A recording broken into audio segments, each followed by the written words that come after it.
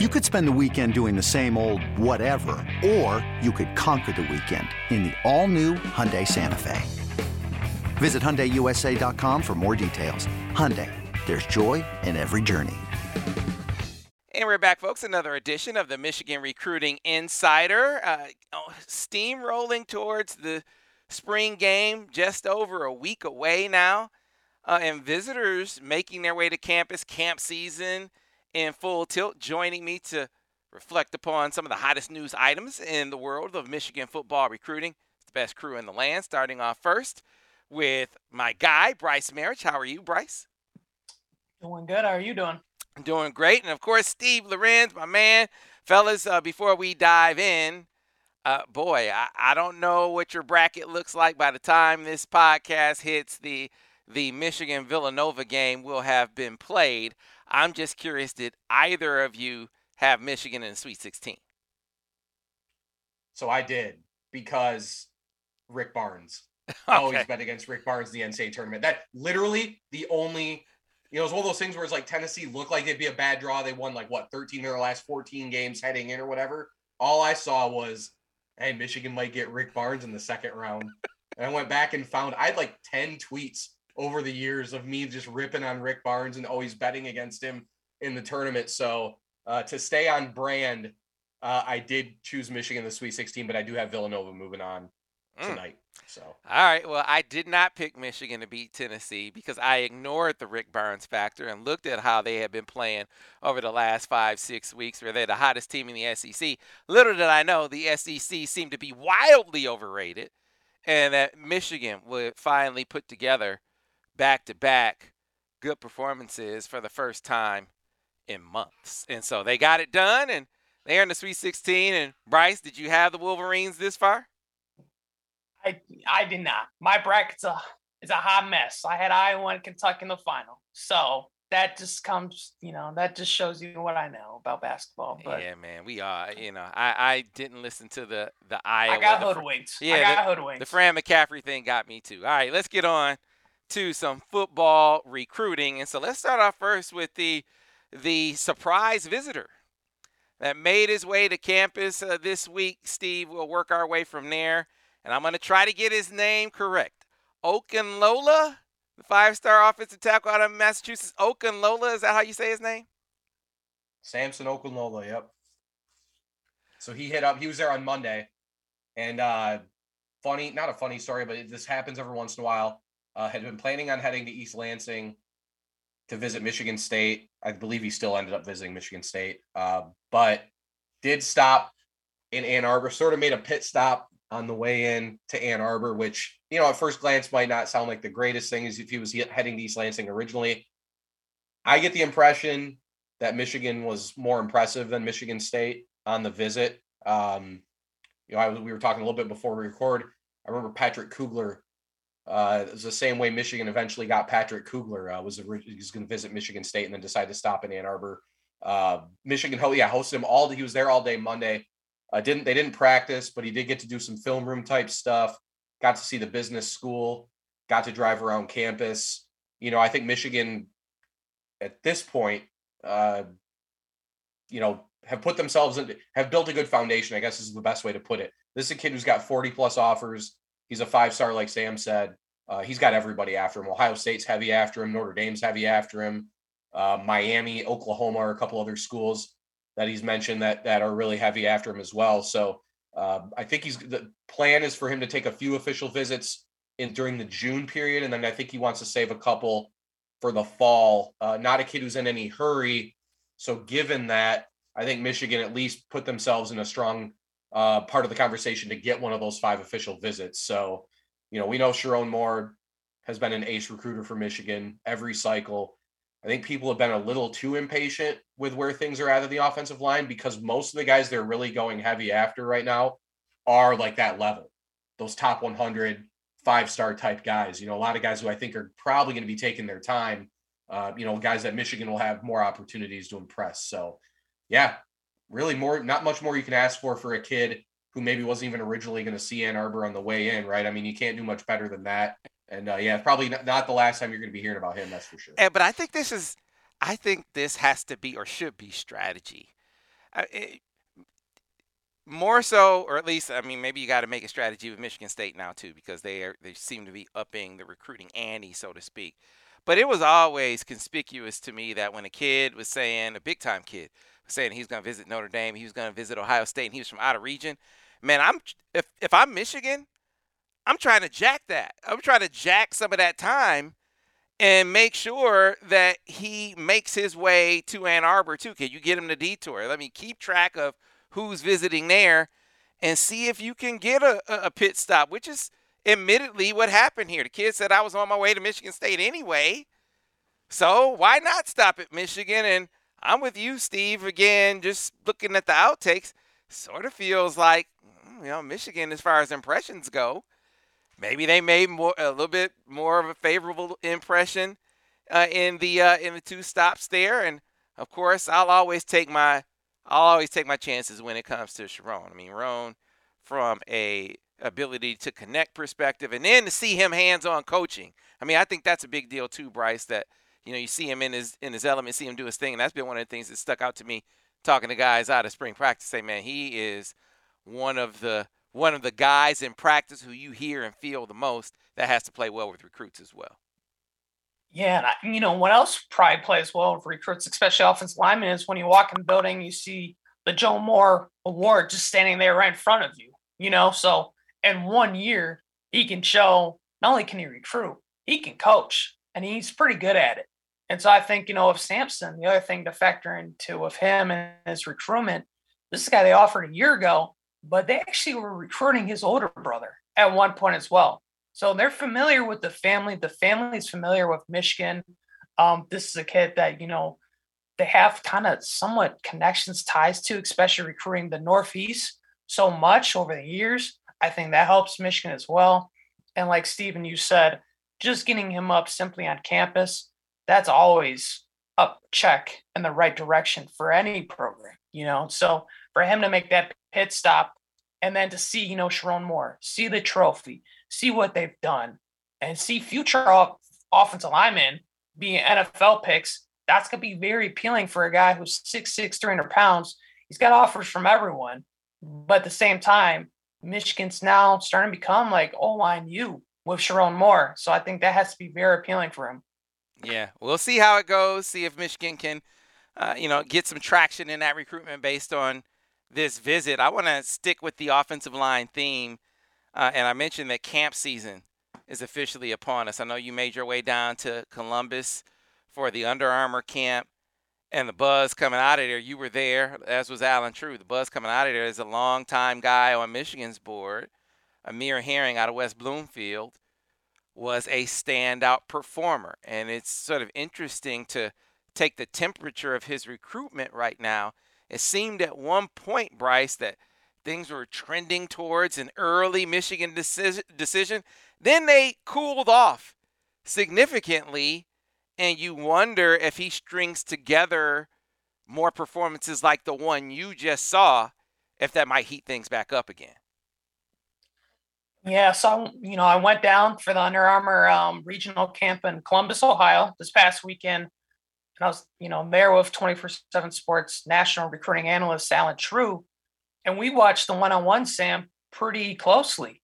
And by far, the top performer of the camp, and just not even at the offensive line position, but just in general, was Amir Herring. I mean, at 6'3", 280, he's going to be an interior guy.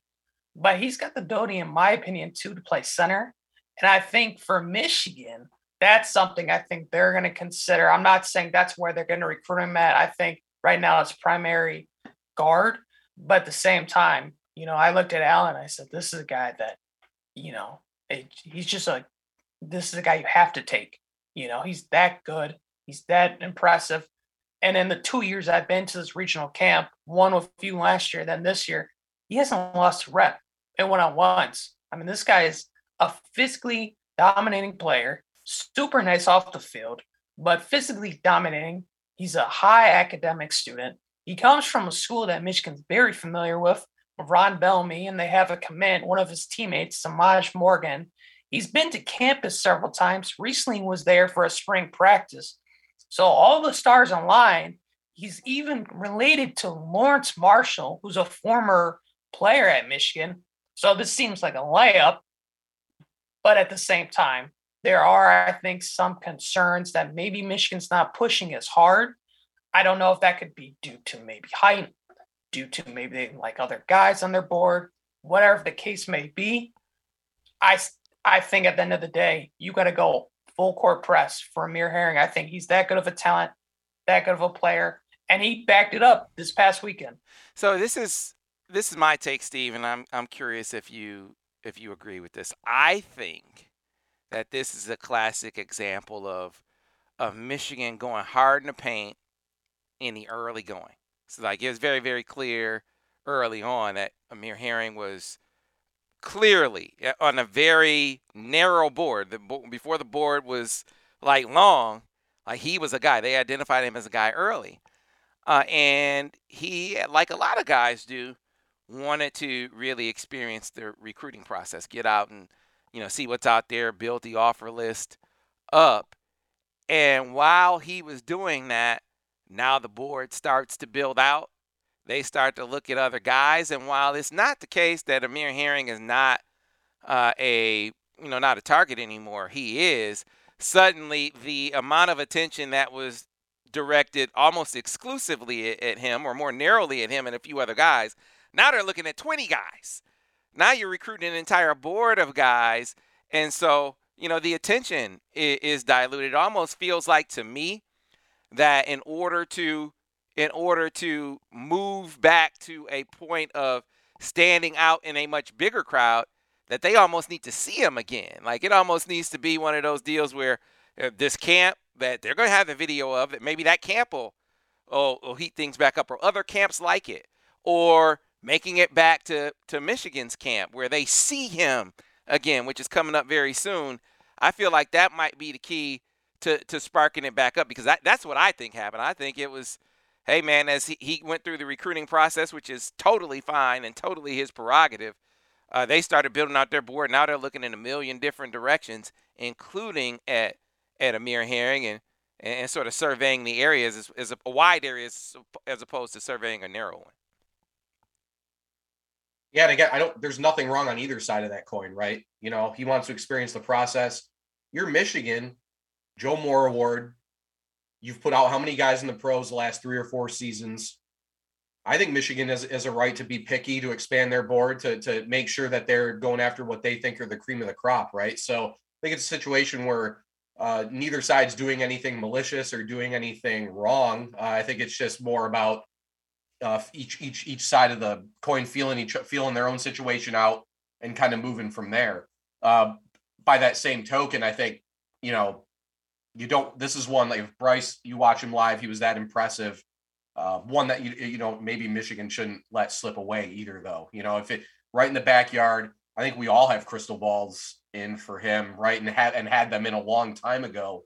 It's one where it's like, yeah, you don't want to keep the seat just warm for too long. You want to heat it back up at some point, and if his offseason performance puts him back in that conversation, I guess the hope is, for Michigan to do enough to say, hey, we've always liked you. We just, however they handle those types of conversations. But yeah, I mean, he's a guy that he was one of the first, might've been the first interior lineman they offered in that cycle period. If I remember, I mean, it feels like he's like in that Dante Moore level where it was like two calendar years ago almost that they offered him. So yeah, a lot of connections, too many reasons that I feel like when Michigan gets back into it, they want to get back into it, they'll be able to get, right back into it and put themselves back up front if they want to. So. Right. So that one I sort of understand, Steve. I can feel what happened there and why that one kind of slowed down.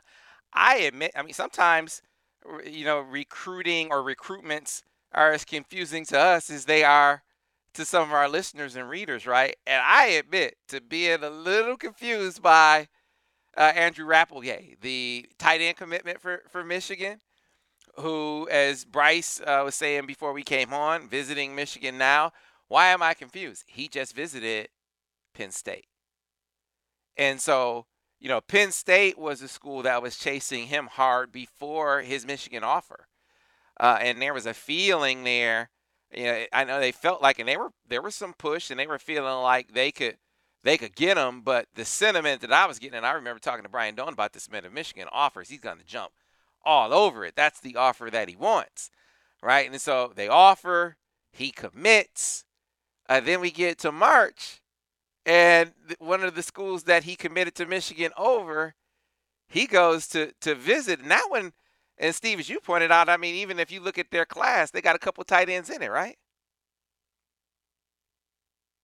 2 tight end verbals. One guy, I think Barnwell's a guy for Penn State, could maybe grow into an offensive lineman. But yeah, either way, they signed 2 last cycle, and they have 2 guys listed at tight end right now that are already committed in 23. So, I know Penn State's done pretty well at the tight end position. There's always going to be maybe some appeal there, but yeah, as you said, Sam, he committed to Michigan over Penn State to begin with. And I think the other thing we had talked about, I don't see this specific recruitment as a situation where the coaching change would really, Jay Harbaugh shifting over to safeties, Grant Newsome coming in at tight end. I just can't see that being the reason for something like this. So I'm with you as far as being a little confused as to the timing of this whole thing, because he could have just it's a situation, could have not committed, visited Penn State again, right? Like right. Could have taken these visits again and then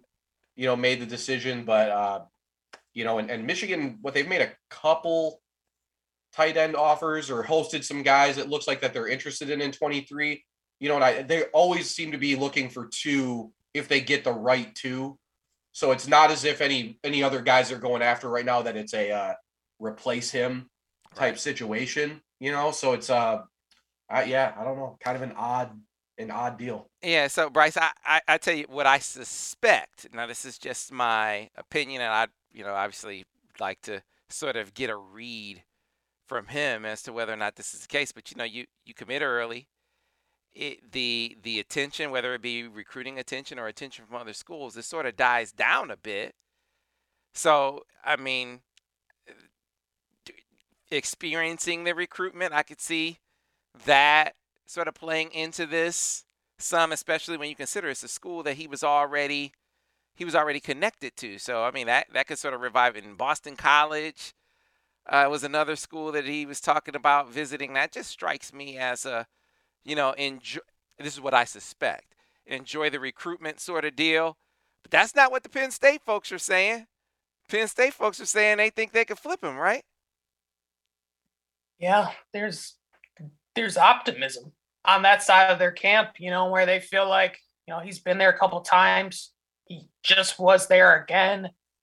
It's one of those cases where they feel like, we could flip this guy. And so I think, like you were saying, like Steve was saying, it's kind of perplexing, 'cause you feel like you've done everything right in this recruitment. You offered the kid, and you felt like at that point, that's a big deal. You have a current teammate of his on the roster, and Cleo Mullings.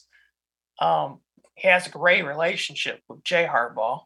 It's not like he left.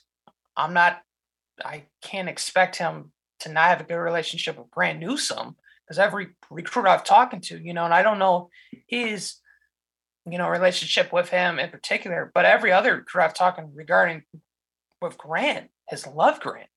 So for, maybe that, I'm not sure. I'm not sure. And like even Steve said, they've always, I feel like, wanted 2. They've wanted an inline guy, and they wanted a flex.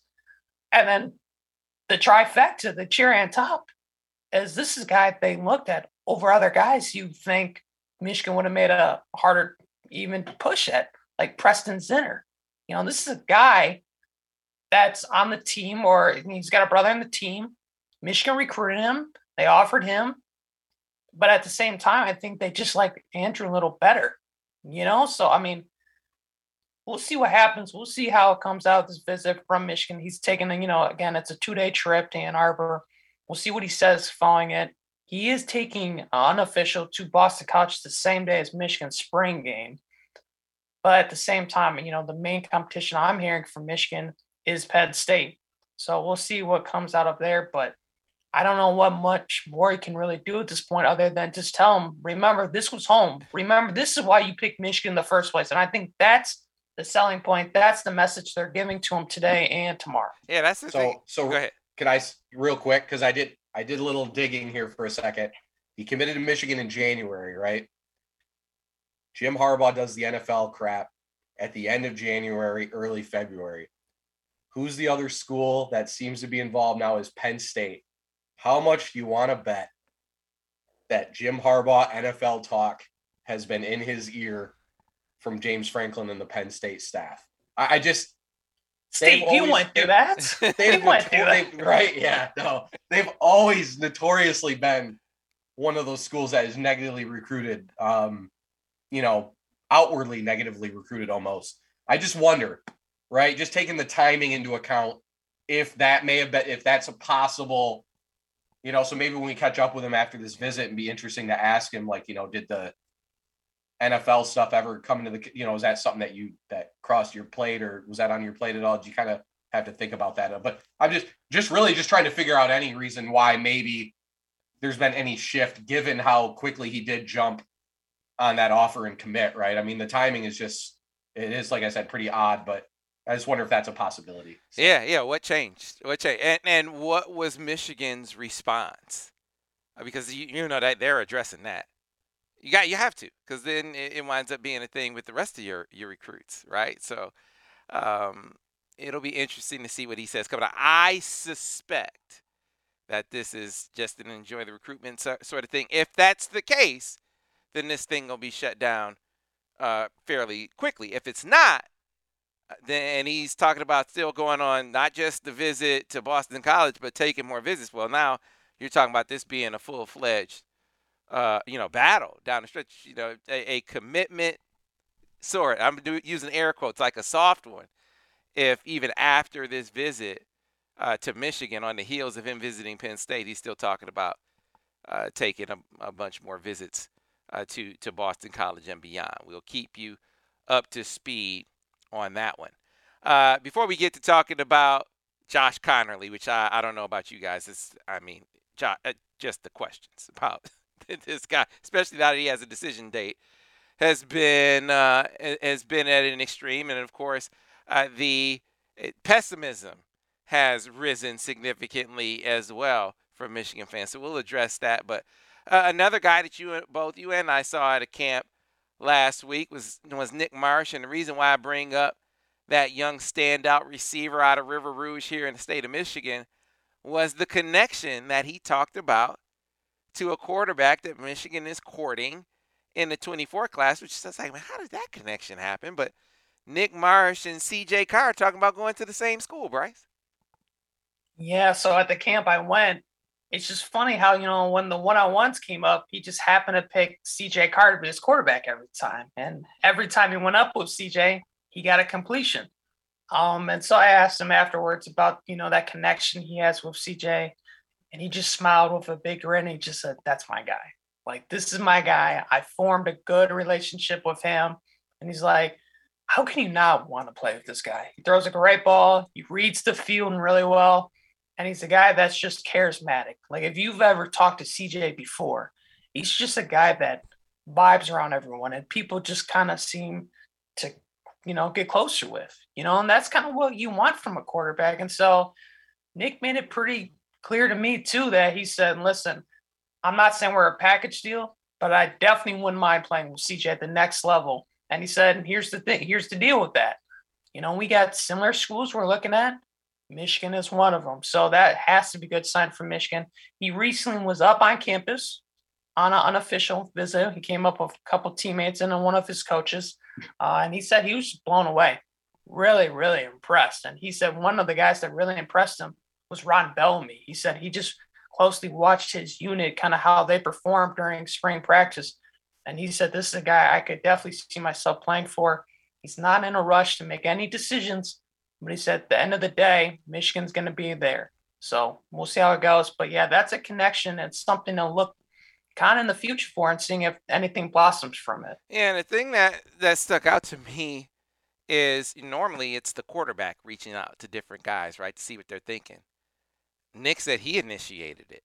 He reached out to CJ to kind of see, hey, what do you think? It just random. Just shot him a text and CJ shot him a text back, and he said, man, I want to know that there are going to be other guys where I go. And especially you want to know about the quarterback. And so that bond is building. It's growing. It helps Michigan, but not just Michigan. He said the top three schools they have in common are Michigan, Michigan State, and Notre Dame. And he said, all three of those schools are really hitting them both hard individually, separately.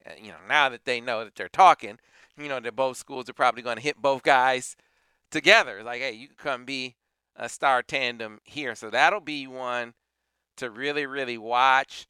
What I was impressed by with Nick compared to when we saw him, not just during the season, but when we saw him last summer at Ferris, he seems like he's gotten a little faster, a little quicker, a little faster, like you would expect the guy to do as he continues to grow and get in the weight room and train. You can see that with Nick. Never been a burner, probably never gonna be a burner, but catch radius, high pointing the ball, the length and physicality, and then you add a little speed, a little more speed to it as well. Really living up to that billing as a top flight guy who fancies, every kid that's 6'3" or above calls himself Megatron these days.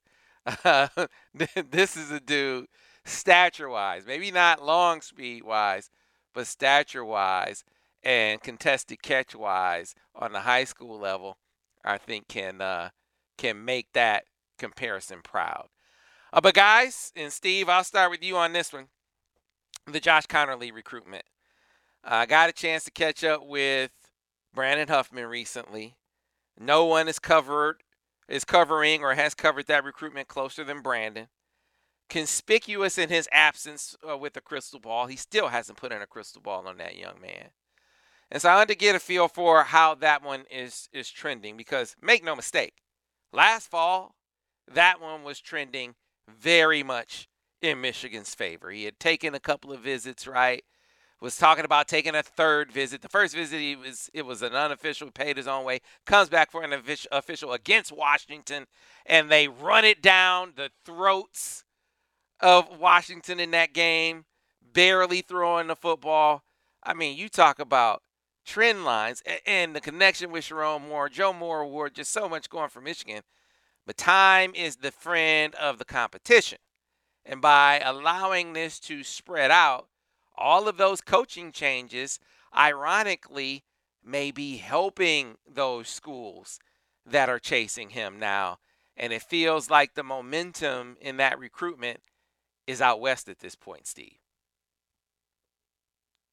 Yeah, I'm thinking, the impression I've gotten, at least as things are this moment, like I think if he was picking right this second, I don't know if Michigan would be the choice.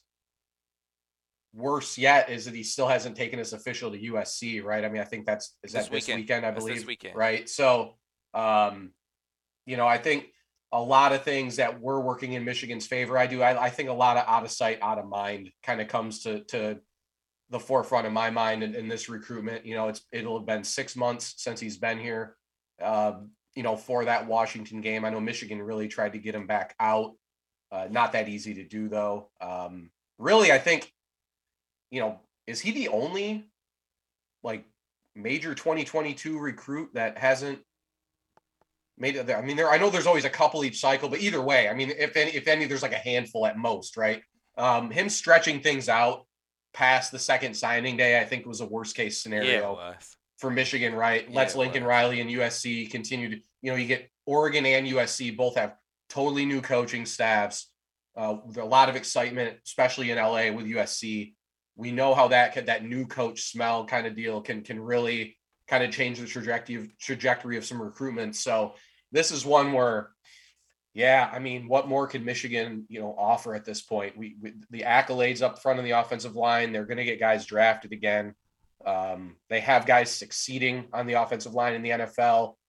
They like you said, Sam, even the way they played the game that he watched was like, what offensive lineman would not want to play for Michigan after watching, that performance? So, a lot of things that were working in Michigan's favor and had them, definitely in the lead for probably a pretty long stretch of the recruitment, really. just those sentiments have maybe not faded fully or anything, but maybe faded enough to where the shiny toy, these schools out west that are, with the new shiny toys and stuff have really kind of made their move and made it a lot more difficult for Michigan to kind of keep that stuff fresh with him. So Bryce, so here's the thing, and you'll hear this from Brandon. Look, he doesn't think Michigan's out. He still think Michigan has a shot to get him, but definitely feels like the momentum is swung to the West Coast. But one of the reasons why he feels like Michigan has a shot, and this is what I think is their best selling point at this point, is his relationship with Sharon Moore. He has stated that is the coach, the position coach, now the offensive coordinator, that he is closest to in this process. Began building that relationship before Courtney Morgan got there. It got enhanced over time with him coming to take visits and see Sharon actually coach. And they actually went out, made their way out to Seattle to that satellite camp. Remember that? I heard from his dad after they had the in-home, and he said, man, it was fantastic. It was a great in-home. You look at the teams that I think, well, the one team I think is clearly trending is USC. And Brandon basically confirmed as much as you'll hear.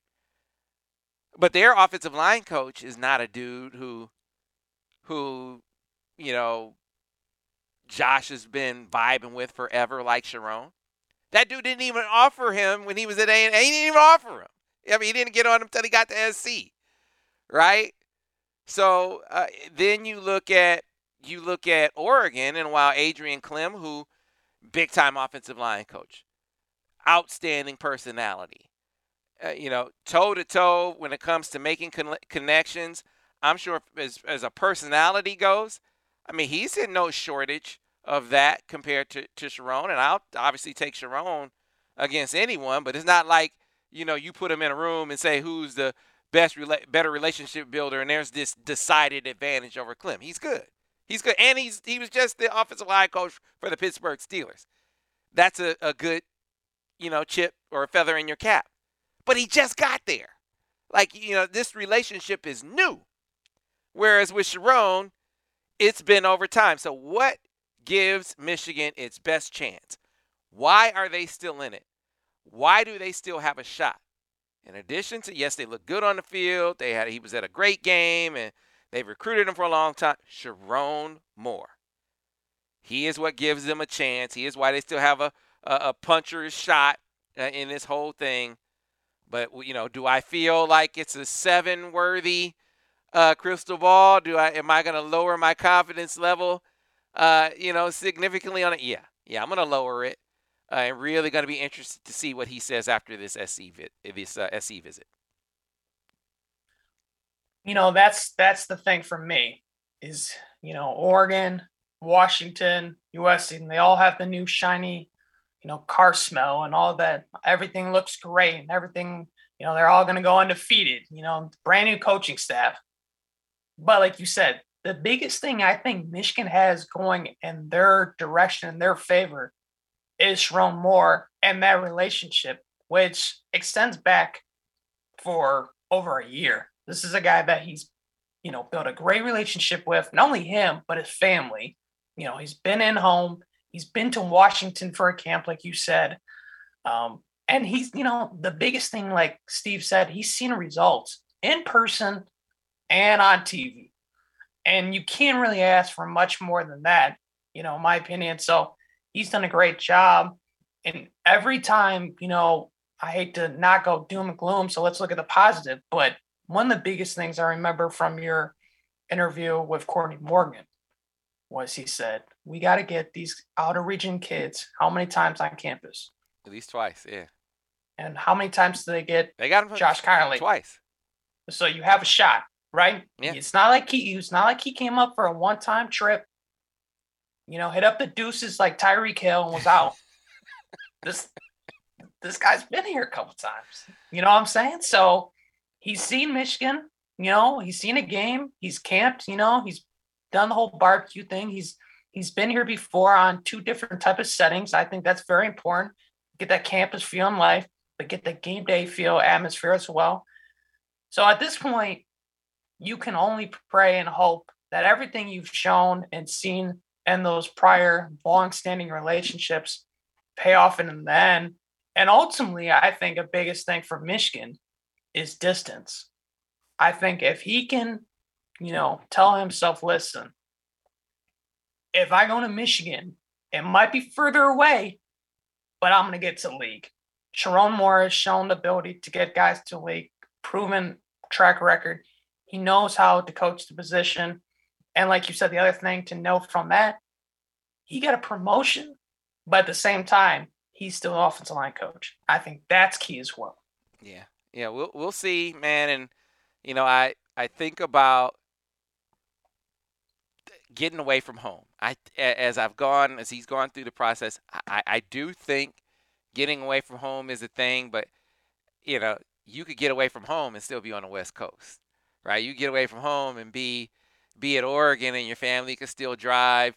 You could be away from home and be at SC, and it's a quicker plane ride than it would be to get to Michigan. So, you understand why the feeling is the momentum is out west. But, look, those teams have some hurdles to clear themselves down the stretch. And that is very clear in talking to Brandon. If B had a crystal ball in, and I know this about Brandon, like if he had a good feeling for where the kid was going to go, he likes to get crystal balls in early. If he had a good feeling for where he was going to go, he'd drop it. So, that means there's an opportunity. There's a chance that this could still go a few different ways, but SC definitely in the best position to close this out in their favor. We'll see how it goes, though. But stay tuned. We'll take this pause. When we come back on the other side, we'll chat with Brandon Huffman, get the latest in the recruitment of Josh Conerly Jr., 5-star offensive lineman out of Seattle Rainier Beach, set to announce his decision on April 8th, but taking his final official visit to USC this weekend. Let's check it out on the other side here on the Michigan Recruiting Insider. This episode is brought to you by Progressive Insurance. Whether you love true crime or comedy, celebrity interviews or news, you call the shots on what's in your podcast queue. And guess what? Now you can call them on your auto insurance too with the Name Your Price tool from Progressive. It works just the way it sounds. You tell Progressive how much you want to pay for car insurance, and they'll show you coverage options that fit your budget. Get your quote today at Progressive.com to join the over 28 million drivers who trust Progressive. Progressive Casualty Insurance Company and Affiliates. Price and coverage match limited by state law. Introducing the two-way V4, where groundbreaking fuel cell technology meets fresh foam cushioning for the ultimate performance. With fuel cell, each step feels explosive, delivering unparalleled energy return. Paired with fresh foam, experience maximum comfort throughout the game. Its lightweight textile upper offers support and breathability without sacrificing agility. Whether you're hitting the clutch shot or locking down the opposition, the two-way V4 gives you the tools to play at a high level. Learn more and purchase the two-way for yourself at newbalance.com. And pleased to be joined by one of my oldest friends in the game and one of the best guys in the game when it comes to expertise and just a genuinely good dude. That's why I love him. I think that's why recruits love him as well. Talking about my guy, Brandon Huffman. B, how you doing? I'm living the dream, Sam. Things are good. It is a busy time of year, and I'm not bored. So all good things are happening right now. Yeah, how could you be bored covering Joshua Conerly? I got to stop calling him Josh because Senior calls him Joshua. So how can you be bored? Could you be bored covering that kid? A pretty long recruitment with some of the heaviest hitters in the country chasing after him for well over a year. I mean, this is coming a year after I dealt with JT Tuimoloau's recruitment going all the way till the 4th of July. So there must be something in the water up in the Seattle area with recruits, high-level recruits wanting to drag this past the normal signing period and keeping me busy when I'm trying to move on to the next class. I'm still covering official visits, no more in-home visits, but official visits and the announcement date for one Mr. Joshua Conerly. Right. So we knew, even heading into the All-American game, that this recruitment was going to go past signing day. That gave room and time for all of the programs. This is the interesting thing about his recruitment. The most of the programs chasing him had major coaching changes, right? That really affected his recruitment. Has that changed your outlook on his recruitment? At one point, you thought Michigan was in the driver, or at least in the lead. Has that changed since his recruitment sort of kind of shifted gears with all the coaching changes? Yeah, I think had there been no coaching changes at all, had all five of those schools, or I guess all six of those schools in his top six, where five of them had coaching changes, I think he would have already had a decision. He wouldn't have enrolled early because he was still planning to play basketball. But I think he would have truly had a decision to make, and it would have been done months ago. But not only do you have head coaching changes, but then you have position coaching changes. And so it's building that rapport with schools. And maybe you liked the guy before, but you didn't necessarily like the school he was at, or maybe you like the school, but you didn't necessarily like the guys who were at that school. Now new faces come in, new relationships are built, and you're giving them a fair shot. And I think, honestly, I think Michigan's biggest problem that they've had here is that they were in such a good position back in the spring, back in the summer, back in September when he took a visit, that by him not having a decision to make and to take those visits, it allowed for everything to kind of open up with new schools, new faces getting involved. And now here they sit. They're the school that had the furthest. I think his official visit there was 6 months ago, over a half a year ago. And interestingly enough, they're the only school that didn't have a head coaching change, but yet they may seem to be, distantly far back just because of the visit being so. Now, I don't think that they're eliminated. I don't think that they're running sixth, but they had their best chance to impress him so long ago that it ultimately, sometimes it comes out of sight, out of mind. Mm-hmm. Yeah, he speaks so glowingly of his relationship. I know they like Jim Harbaugh, but he speaks so glowingly of his relationship with Sharon Moore. At one point, he said that was the coach, position coach or otherwise, that he felt the closest to. Now, the thing with all of these coaching changes is, you got coaches at SC that he was familiar with from Oklahoma, right? Coaches at Miami that he was familiar with from Oregon, coaches at Washington, some that he was familiar. I know he's familiar with Courtney from Michigan. So there's familiarity there with a lot of coaches, and yet he said he felt really, really close to Sharon Moore. Do you think that that's still a major factor playing in Michigan's favor? I do. And I think that that's the one thing that's kept them in this for as long as they have, given the circumstances of having the furthest official visit away from a timing standpoint. Obviously the stability there certainly helps. And when he had his in-home visit with Jim Harbaugh and Sharon Moore in January, that's when the news started to percolate that Jim Harbaugh was going to interview with the Vikings. So they were able to have Harbaugh sit in their living room and kind of, discuss that point while he was sitting there with them. So that relationship has kept Michigan in it as long as they have, largely because he's got such a great rapport with Sharon Moore. The fact that Jim Harbaugh and Sharon Moore flew out last June, right at the end of the official visit season in June, they flew out and were a part of the PLU showcase where Josh worked out at it. And I think it was one of the only schools, and certainly the only school in his final six, that had both the head coach and the offensive line coach there at that camp. So that showed where he was as a priority. But he's always had a great bond with Moore. He's always had a great rapport with him. And I think that's why Michigan has lasted as long as they have. There might be some schools in his top six that I think are, probably not really in the top 3 or 4, but I don't think Michigan's in that position where they're out. Mm-hmm. All right, so let me give you the vibe in class circles, sort of, Michigan recruiting circles. I think the program that they fear the most in this equation when it comes to unseating them and realizing that there are more than one that could, but the one they fear the most is USC. Do you think that concern is well placed? Do you think, especially with the last official visit, that SC might be in a unique position to close the strongest here?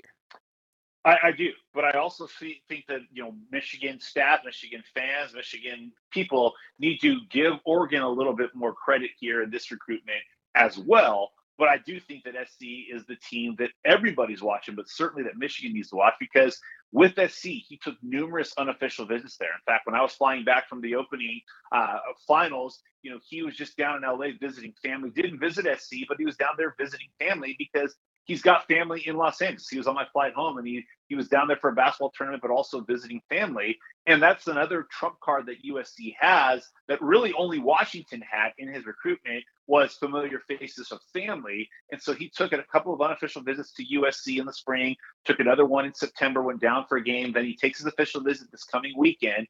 USC is far enough away from home, yet still on the West Coast. He was being recruited by Lincoln Riley. Oklahoma was in his top group pretty much since the time that they offered him. The difference there is Bill Bedenbaugh didn't come with Lincoln Riley to USC. He stayed at Oklahoma. So Josh Henson is now running point there. But that was more of a Lincoln Riley recruitment than I would say Bill Bedenbaugh. And that's why USC is in it. So Riley has made him a priority. He's got the family in Los Angeles. It's only a 2-hour flight from home. USC seems to be on the come up with their coaching change. So the Trojans kind of have a lot of things in their favor logistically, kind of long-term wise, and in a coach that had been recruiting him. The variable there that might be hurting USC is Josh Henson, despite signing an offensive lineman from Seattle in Mark Naboo, never offered Josh Conerly. He offered 4 linemen from the state of Washington, I should say, in the 23, 24 classes and 22 classes, and not one of them was Josh Conerly. So, does that make a difference that Josh Henson didn't recruit him at A&M, but is now recruiting him at SC, or does Lincoln Riley trump that? So there's some things working in SC's favor, but also some things that SC is going to have to settle this weekend when they get that last shot of him. So you mentioned Oregon as a team that is really a big-time threat. And, when Mario Cristobal and that squad, they were certainly recruiting Josh, right? And they're recruiting Josh at Miami now. But I just got the feeling that the connections with the staffs at other schools, not just Michigan, but that the connections with the staffs were stronger. Do you think since Dan Lanning has taken over that dynamic is changed, that they have maybe, if there was a gap, that they bridged that gap as far as staff connection-wise with Josh and his family? I do, and I think a lot of that's because of Adrian Clem, the new offensive line coach at Oregon, who has developed a number of players from his time at UCLA and at SMU before that, and has been in the NFL the last few years, coaching with the Pittsburgh Steelers. One of his offensive linemen is Zach Banner, who's a Washington native as well, that Josh knows. So there's a lot of things in Oregon's favor. Now, Mario Cristobal did build a great relationship with him. Josh went down for the Civil War, which turned out to be the last home game that Mario Cristobal ever coached, which was Thanksgiving weekend when he went out for the Oregon State game, a weekend that he was considering going out to Michigan for an unofficial. He instead went down to Eugene. The coaching staff change happens. There, you go from an offensive line head coach to a defensive coordinator as the head coach. So you think Oregon's lagging, but Adrian Clem was able to convince him. See, one thing people don't necessarily know, I talked to Josh on New Year's Eve when he announced that he was going to name his top 5 on New Year's Day. I had 5 quotes from 5 different schools about a top 5, and Oregon wasn't in it. Within a day, I get a text from him saying, I'm going to wait until Monday, which was the check-in day at our All-American Bowl, and it was a top 6 and included Oregon. So Oregon wasn't even in the top 5. Then they were in the top 6. Do they have enough to be a team that was going to be eliminated on December 31st to now be the school that lands him? Well, one thing Oregon does have in their favor is that it is kind of a healthy medium between Washington and USC. It's drivable from his family, 4-hour drive from his family in Seattle. It's a program that, has had success. They had a top 10 offensive tackle picked a year ago. So they have some things working in their favor. But again, you go from 6 to being from 6 to 1 in that quick a time. That I don't know. And that's where I think Oregon has made a big jump. But have they made a big enough jump? That's the key for Oregon. And if their chances are good, if their chances are great, or if their chances are long, I think Oregon's made up a lot of ground, but I don't know if they've made up enough ground to overtake schools that have been much more long-standing because of those coaching relationships. Yeah, so look, I'm not asking you I want your opinion. I don't know if you've asked him this question, but when he gets ready to pick a school, I mean, what do you think are going to be the biggest factors that swing him one way versus the others? I think a lot of it's going to be playing time. I think that's going to be the biggest thing is, how soon can he get on the field? I don't think Josh is going in with the mentality that I have to start from day one, like maybe other positions do. Obviously offensive tackle is a position where you kind of need to have the strength to really hold down that position. And, when you look at a guy like a Penei Sewell, who started as a true freshman a few years ago, he already had the body size that was going to allow him to be a immediate starter. With Josh, he's been playing basketball. He's always kind of stayed in that 265 to 280, 285 range, which is good. It's allowed him to stay athletic, to stay light on his feet. But is that big enough to withstand defensive ends and edge rushers that are 2 or 3 years older, that maybe the same weight but even faster, or does he need to bulk up? So I think he, probably would need it, especially that he wasn't an early enrollee. He's going to need some time to get bigger. So I don't know that he necessarily needs to play in 2022 as a starter, but he wants to be in the rotation. And then by 2023, I think the expectation is he's ready to start. But that's going to be a factor. I think NIL is going to always be a factor, but I don't think it's going to be as great for offensive linemen as it is for quarterbacks, as it is for other guys. I think, Josh has never really looked at NIL as being a big deal, despite what everybody else keeps the team trying to report, because that's the thing. When a guy waits it out, everybody just assumes the worst, and everybody assumes, well, he's looking for this, he's looking for that. If you know Josh and you know his family, NIL is something that, like, everybody who's signing in college, they're thinking of, but it's not been at the forefront like it is maybe for guys that are transfers. Maybe it is for guys that are playing the quarterback position. I think his is more, where can I get developed for the next level? Which coach can do the best job of developing me for the next level? And how soon can I get on that field to get that development angle really under my belt? All right. So, how do you think that he's leaning strongly in any direction at this point, or do you think he's still torn as he heads into his final visit? Well, you know me, Sam. I like to put in crystal balls if I feel good about something. Even with like the recruitment of JT Tuimoloau, I put in a crystal ball a year and a half before he made a decision. Didn't have the highest confidence level, but I had never put one in for Josh. And I literally been covering this guy since before he played a high school football game as a freshman. That should show you where I think this recruitment is. In other words, I don't know. It really could go one of any direction. At no point have I felt prompted or necessarily ready to put in a crystal ball, because I truly do feel like this is still wide open. I don't think there's 6 schools. I think that there's probably 3 or 4 schools, but he hasn't eliminated anybody. So I think I'll have a better idea of what he's going to do after I talk to him after his official visit to USC. You can tell a lot by a person by their conversation with them and the tone in which they talk and how detailed they get into it. I think I'll have a better idea where he's going, or at least a feel for where I think he's going in about a week from now. But right now, I still think kind of, everybody still has somewhat of a shot. Gotcha. All right. Got to ask you about a couple of guys in your neck of the woods before we let you go. Right there in the state of Washington, 2 guys that Michigan has been chasing for a little while now. One of Josh's teammates at Rainier Beach, Caleb Presley, and then Jaden Lamar from Lake Stevens. How do you think Michigan sits with those 2 guys? I think Jaden Lamar, he's got Michigan probably on his very, very, very short list. I anticipate he'll name a top 12, top 10 sometime in the next couple of days. But I think Michigan's going to be in that all the way till the very end. I think Notre Dame is very much a factor there. I think that there's a couple Pac-12 schools that could be in play, but I don't see Jaden Lamar necessarily staying on the West Coast. And I think Michigan's done a good job recruiting him. He likes Mike Hart a lot. I think that's been a big factor for Michigan. With Caleb Presley, he really likes the Southern schools. He enjoyed his time down last year when he went down to Alabama and to Georgia. He's getting out to LSU next month. I think LSU could be kind of a wild card there, as he's called them BBU. It's his favorite college. Defensive backfield growing up the last years has been at LSU. But again, much like Josh Conerly, I think that Caleb Presley's got a number of schools that have to feel good about him. I don't necessarily see it being like a small top 3, top 4 from his top 12. I think there's probably about top 7 or 8 schools right there. And I think Michigan is obviously involved there. I know he visited in September. They've done a good job of staying in it with him, but can they stay in it long term, especially with a lot of these schools in the Southeast that have had a really good track record of DBs in recent years? Yeah, another kid out that way that Michigan has been chasing. I just haven't really heard about them being necessarily very high on his list. One of the top tight ends in the country, Riley Williams. What's up with Riley's recruitment? Riley is another kid that I think that, if there's a possibility that he could end up outside of the West Coast, I would probably feel much better about saying that than he's going to stay on the West Coast, even though he has ties to Oregon. His brother had played there. He's from Oregon.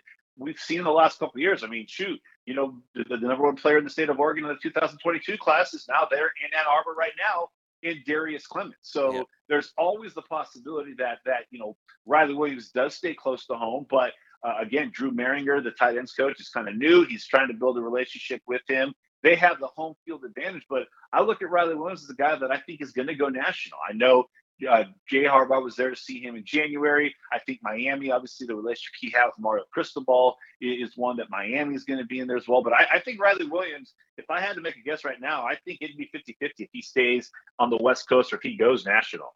Gotcha. All right, B, as always, a wealth of information and perspective. Hey, you'll be able to take a vacation, and looks like about maybe a week or so, a couple weeks or so, once Josh makes his decision, maybe you'll be able to get out on the beach somewhere. I hope so, man. Last year, at least, I always had the opportunity to look to summer vacation, but right now it seems so far off in the distance. All right, B, man, thanks a lot for your time. Appreciate it. Anytime, Sam. And then, of course, if you like this podcast, be sure to rate it. Be sure to review it. Be sure to tell all your friends about it. They can find it wherever they get their podcasts. Google, Stitcher, Spotify, iTunes, whatever platform is their flavor. They can find the Michigan Recruiting Insider. Just search Michigan Insider Podcasts, and up it will come. And thanks again for joining us. We'll see you next time on the Michigan Recruiting Insider. The wait is over. The Chi returns with new episodes on Paramount+. What brings you to the show? Opportunity. Everybody get down! Walk right up to the side. A new reign is coming to the South Side. Never should have sent a boy to do a woman's job. The Chi. New episodes now streaming. Visit ParamountPlus.com/The Chi to get a 50% discount off the Paramount Plus with the Showtime annual plan. Offer ends July 14th. The subscription auto-renews. Restrictions apply.